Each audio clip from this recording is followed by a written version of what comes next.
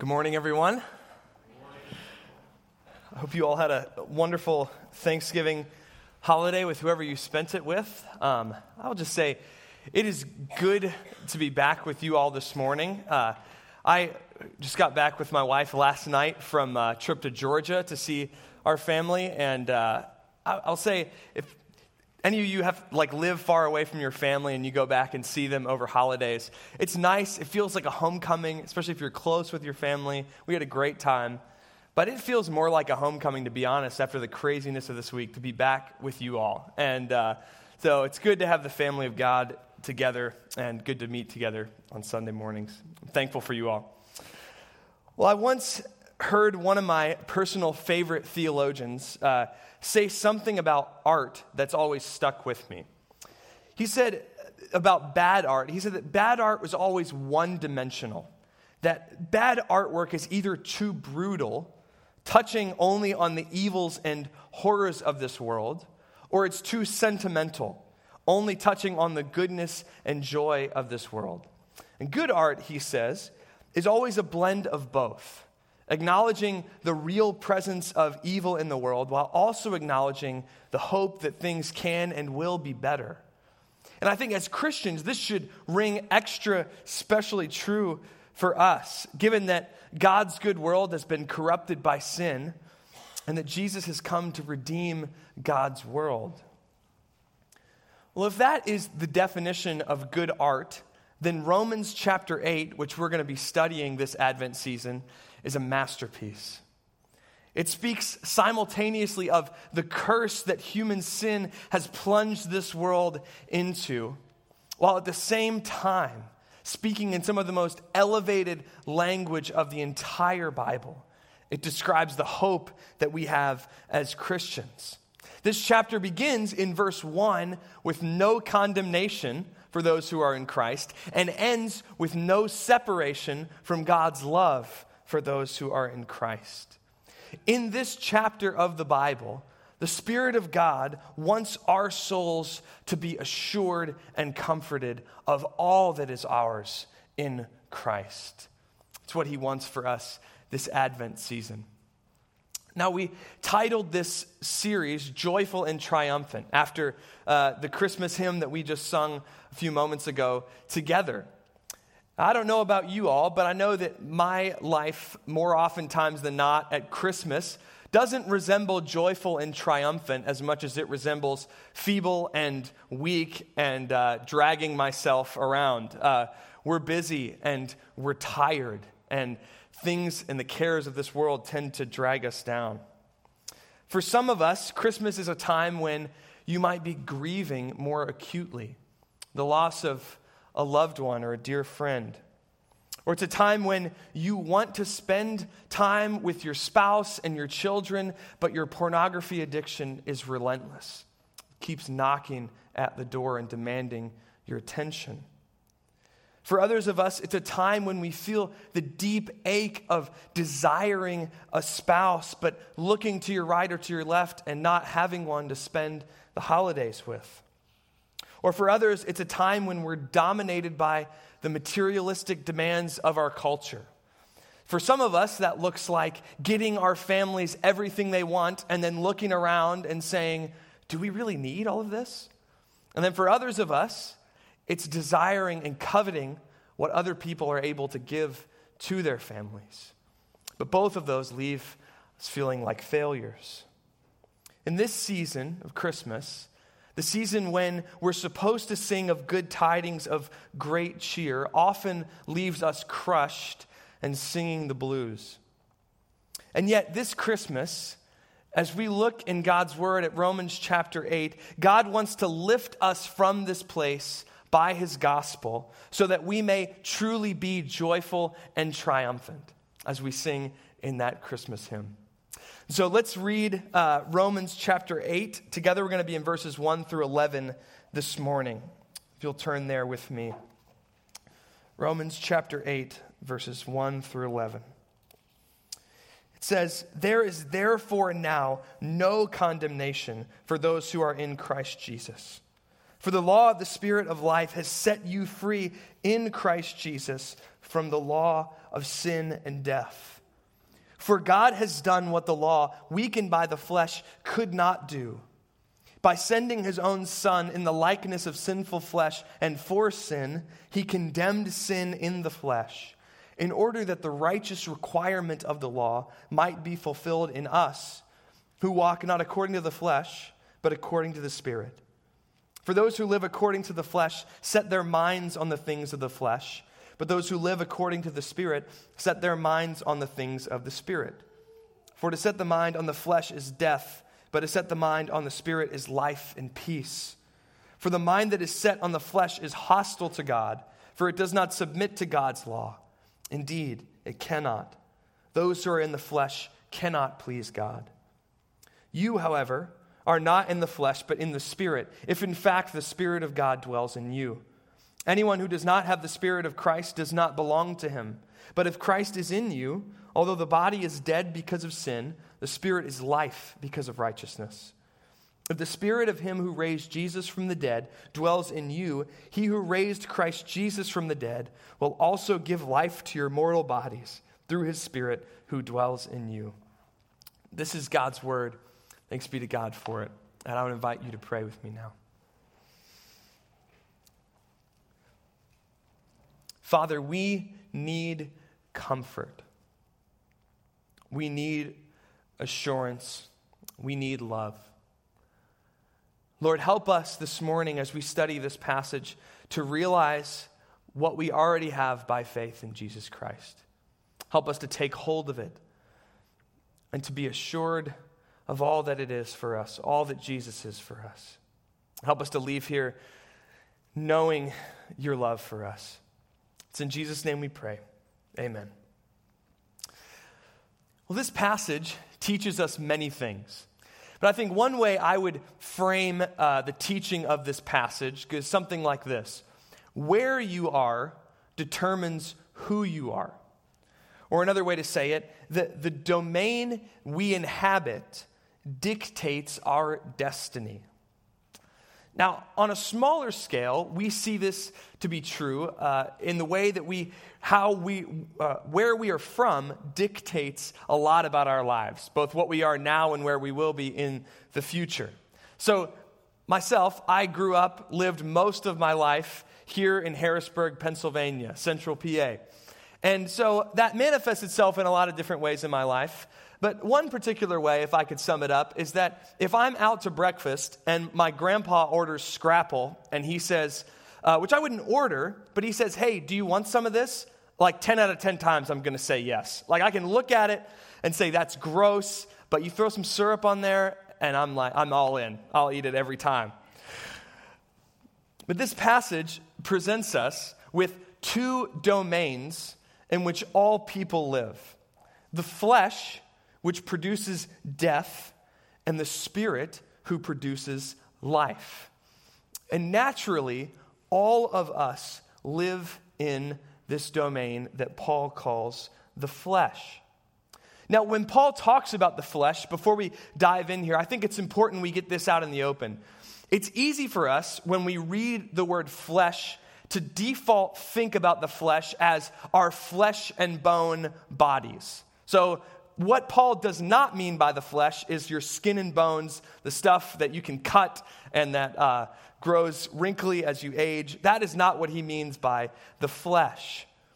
He's not creating some kind of dualism where the material flesh is bad and the spiritual is good.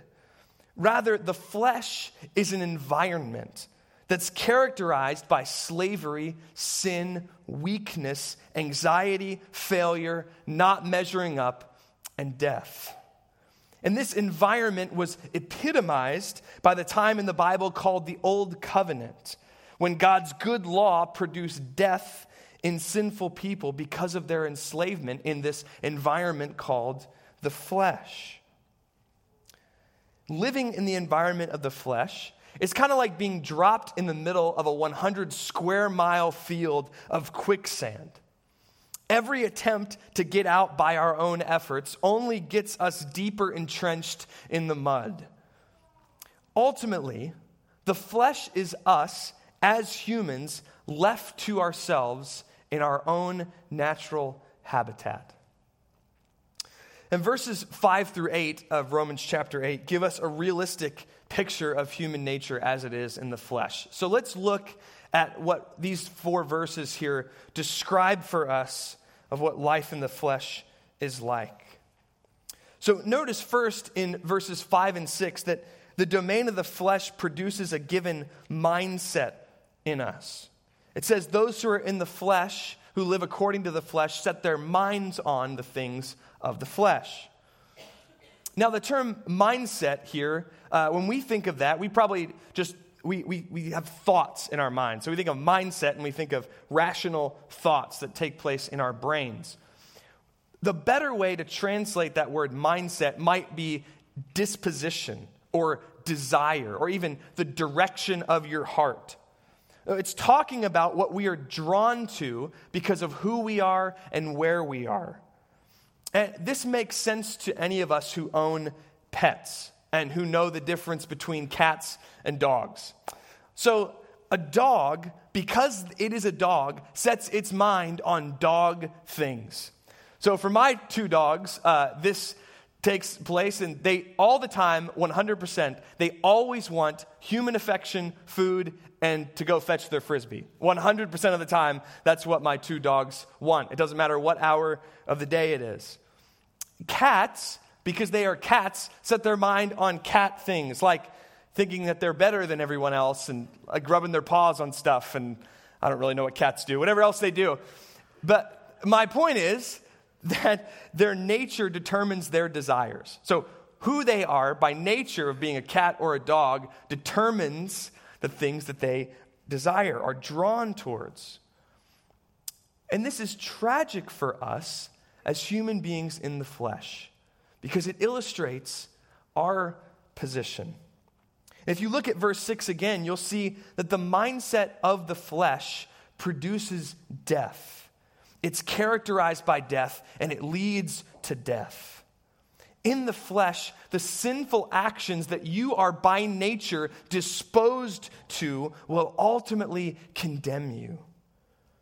And this is because, as verse 7 tells us, that disposition, that mindset of the flesh is directly at war with God. Life in the flesh is like always being in a wartime environment where you will not wave the flag, but you continue to wage war against God and His law and His commandments. And that will only end in condemnation for you. And then if that's not bad enough, the real sucker punch comes at the end of verse 7 and verse 8. If you read those with me, we're going to start at the beginning of verse 7. He says, "For the mind that is set on the flesh is hostile to God, for it does not submit to God's law. Indeed, it cannot. Those who are in the flesh cannot please God." Not only is it a fact that in the flesh we do not please God, not only are we not disposed to please God, but it is not possible in the flesh to please God.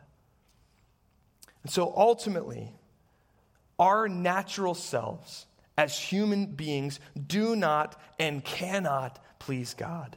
And this results in our condemnation and death. And now, just let that sink in for a second.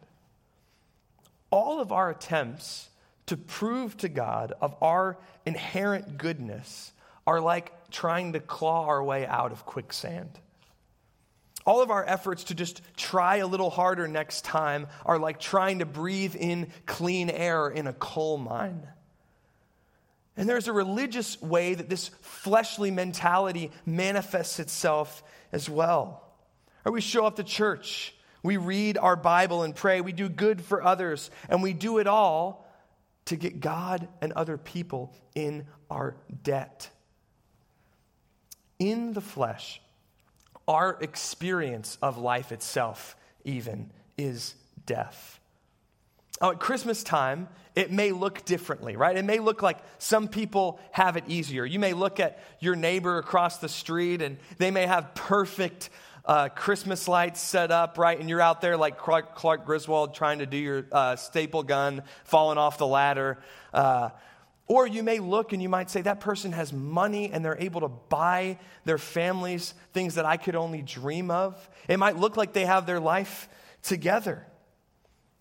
But if you stop and ask them, I bet they, like you, experience life, even at this joyous time of Christmas, as death.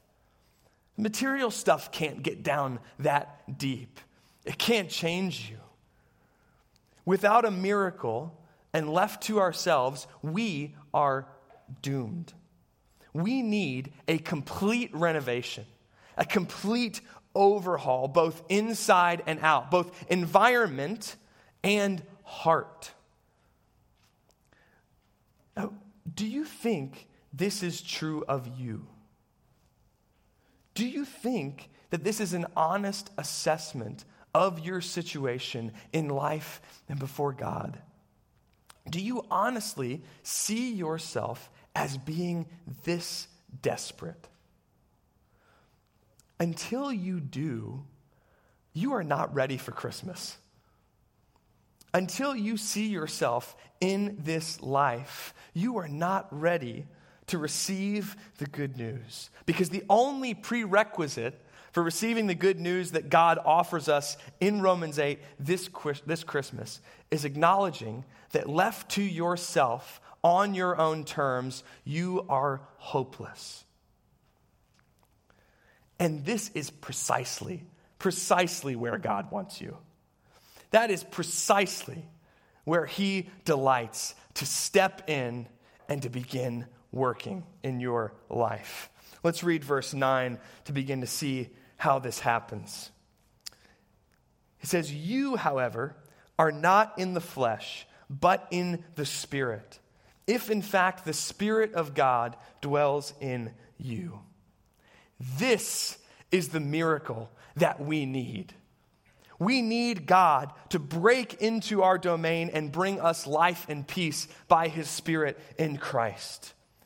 See, what God does by His Spirit is He picks us up out of the environment of the flesh, this nuclear fallout zone that we inhabit, and plants us in the garden of life and peace of His Spirit. By His Spirit, God breaks into our stuck, dead-end lives in the flesh, and He transfers us into the realm of His Spirit. Another way that this passage describes this transfer is that we are taken from the flesh and made to be in Christ. God takes us out of our hopeless situation, and He plants us in Christ. He gives us His very best. He gives us Himself. And not only that, but being encapsulated in Christ, being in Christ in this new environment means that every blessing that belongs to Christ belongs to you. And if that doesn't fill your heart up with joy this Christmas, I hope by the end of the sermon it does. Let's look at two ways specifically from Romans chapter 8, that because we are now in Christ, that every blessing of Christ is ours. Let's look at two of these blessings.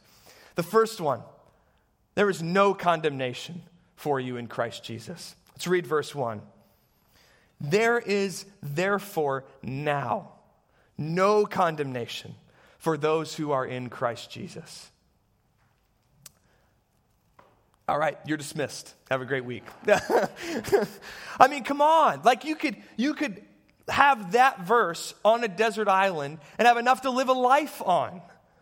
Those who are in the flesh are condemned by God, and now they have God declare over them no condemnation. It's a complete reversal. And notice, when does this declaration happen?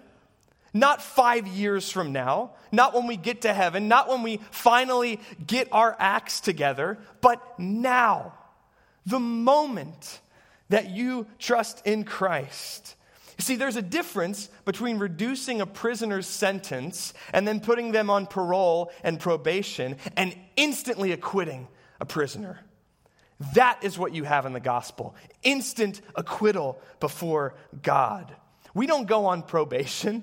God doesn't give us a trial run to see how this thing is going to go. He plants you in Christ by his Spirit, and in that moment, he declares that right now and for all of eternity, there is no condemnation for you from his throne.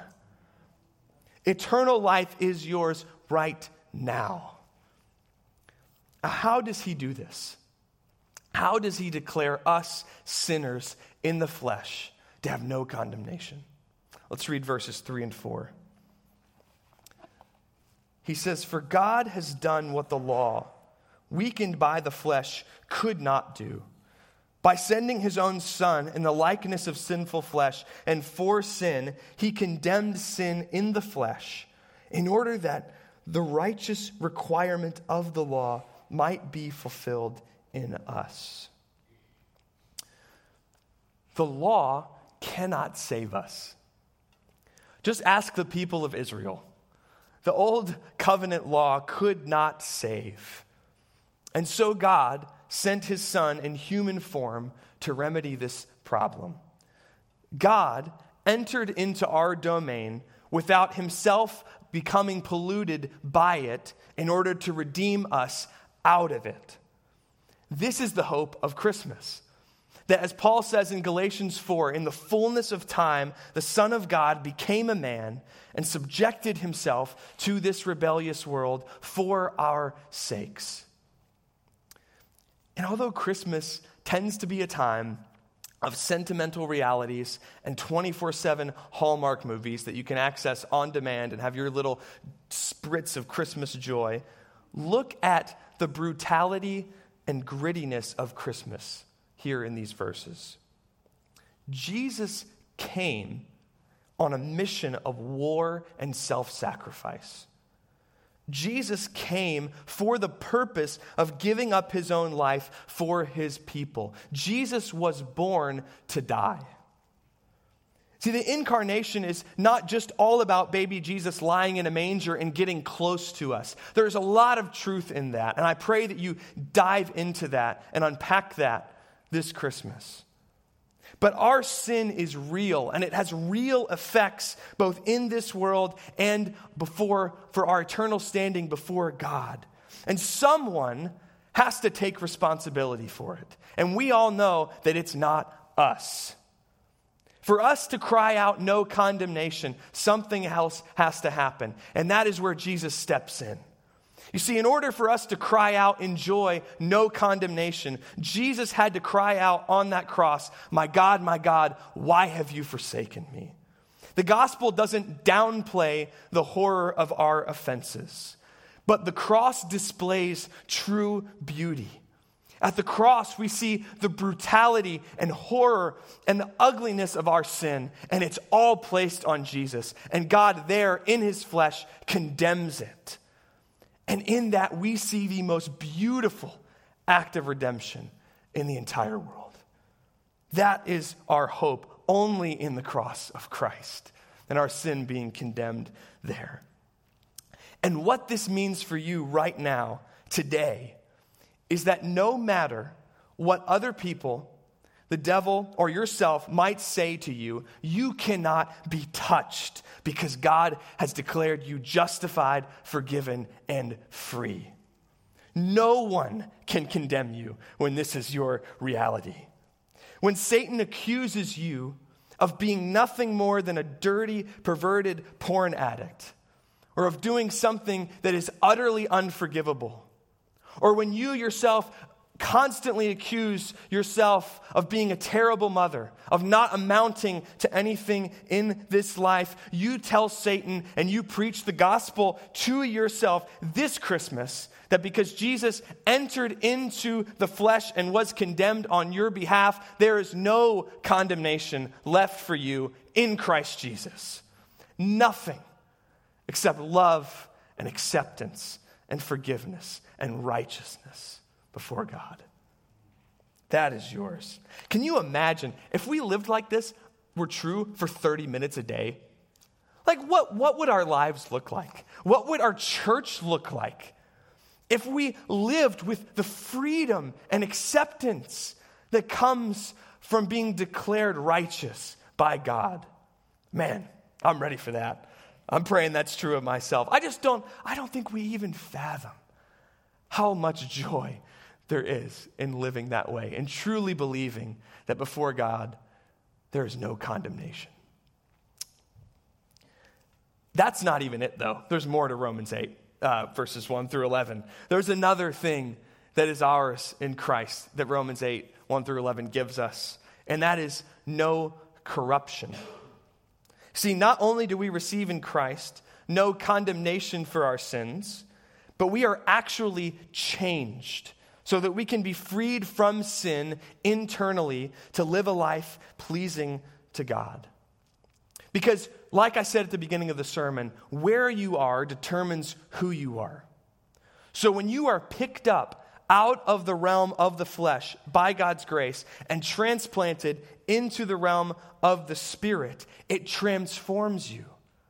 God's Spirit goes down deep into your heart and renovates you from the inside out. He changes your desires from the ground up so that we no longer have to live like cats being disposed towards cat things, but we can live in the glories of being a dog disposed towards dog things. Yes, I did just make that comparison. I'm sorry, cat people, but you're in the flesh. Our heart's deepest desire changes when God transfers our address such that what you really want as a Christian, down deep to your core, is God and to obey Him. See, as Christians, you cannot say, when you sin, you cannot say anymore, oh, that's just who I am. Because that's not who you are. God has changed you by His Spirit down deep so that who you are is Christ's. That's what Paul says in Galatians 2. It's no longer I who live, but Christ who lives in me. So you can't say that. Now, sin wrecks that and sin messes that and it distorts our vision. But ultimately, those who are in the realm of the Spirit want God and to obey Him deep down to your core. It's the deepest desire.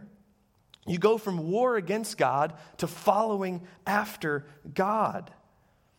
Because the Spirit of life dwells in you, you no longer have to be crippled by the power of sin.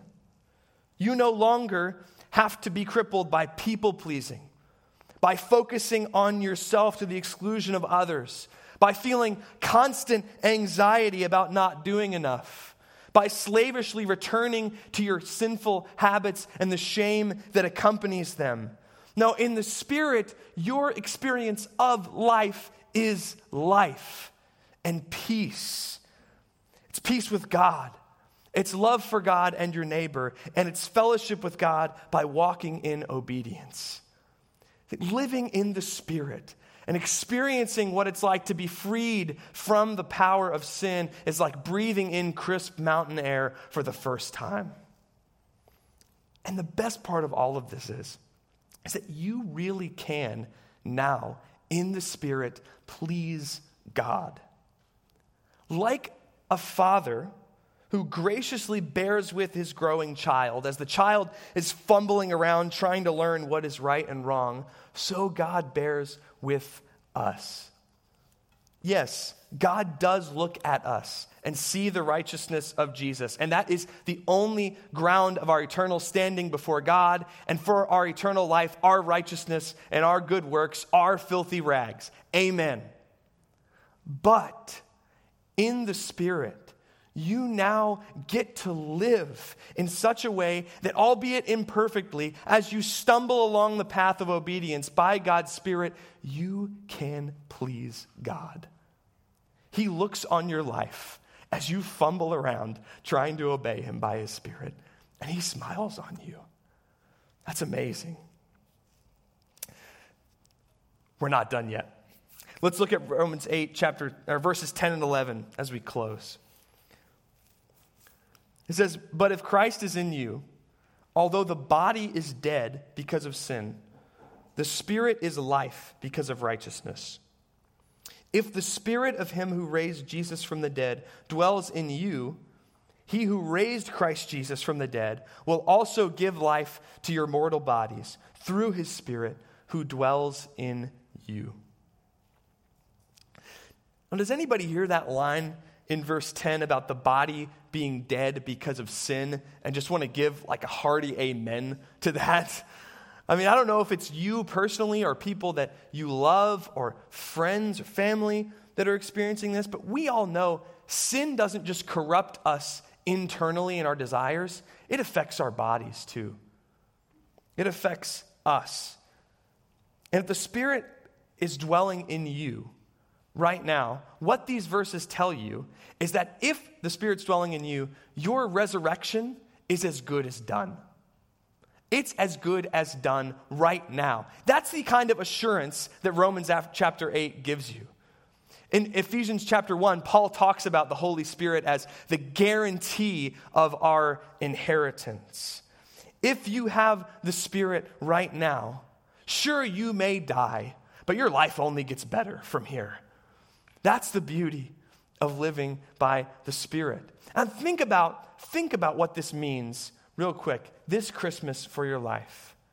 Think about what this says to what so often occupies our mind and our heart and where our fears and our anxieties are. Disease, cancer, death, they have no power against the Spirit of God. They are no match for what the Spirit of God can do. And he's proved it already because he's already raised Jesus from the dead. And he will do it to all who are indwelt by the Spirit. So if you are in Christ and indwelt by the Spirit, your resurrection is as good as done right now. And this is all because Jesus became incarnate.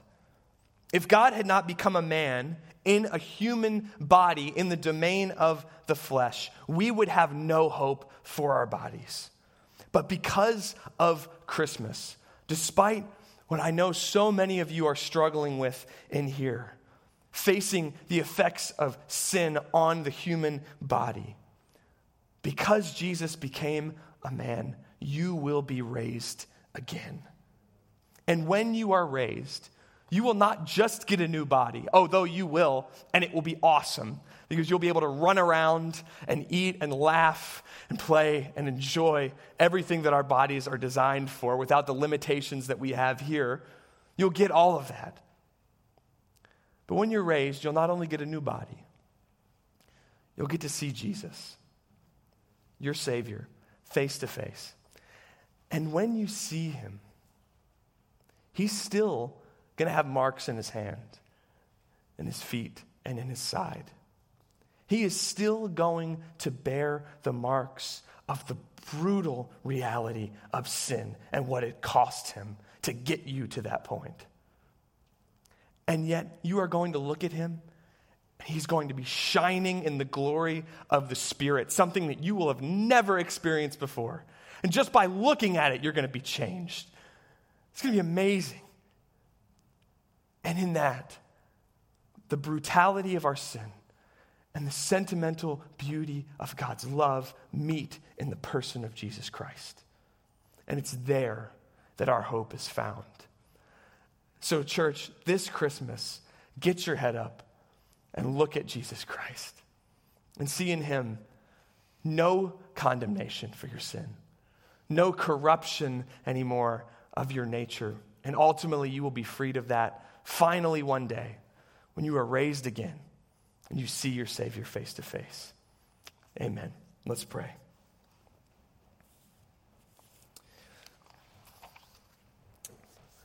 Lord God, we thank you that you came in the likeness of sinful flesh, as it says in verse 3. That, Lord, you did not stay aloof from our sin, but you entered in to our environment and you saved us from it. And now, because of your sacrifice, you declare over us there's no condemnation.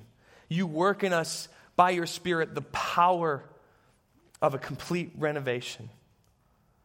So God, I pray that you would help us today and throughout this Advent season, as we continue to look at this amazing chapter in the Bible, help us realize what is ours already in Christ. Wake us up to the gospel, to the joy that's ours now by virtue of our relationship with Jesus. And may that radically and entirely change the way that we live. We love you. Thank you for your Son and for your sacrifice. It's in Jesus' name we pray. Amen.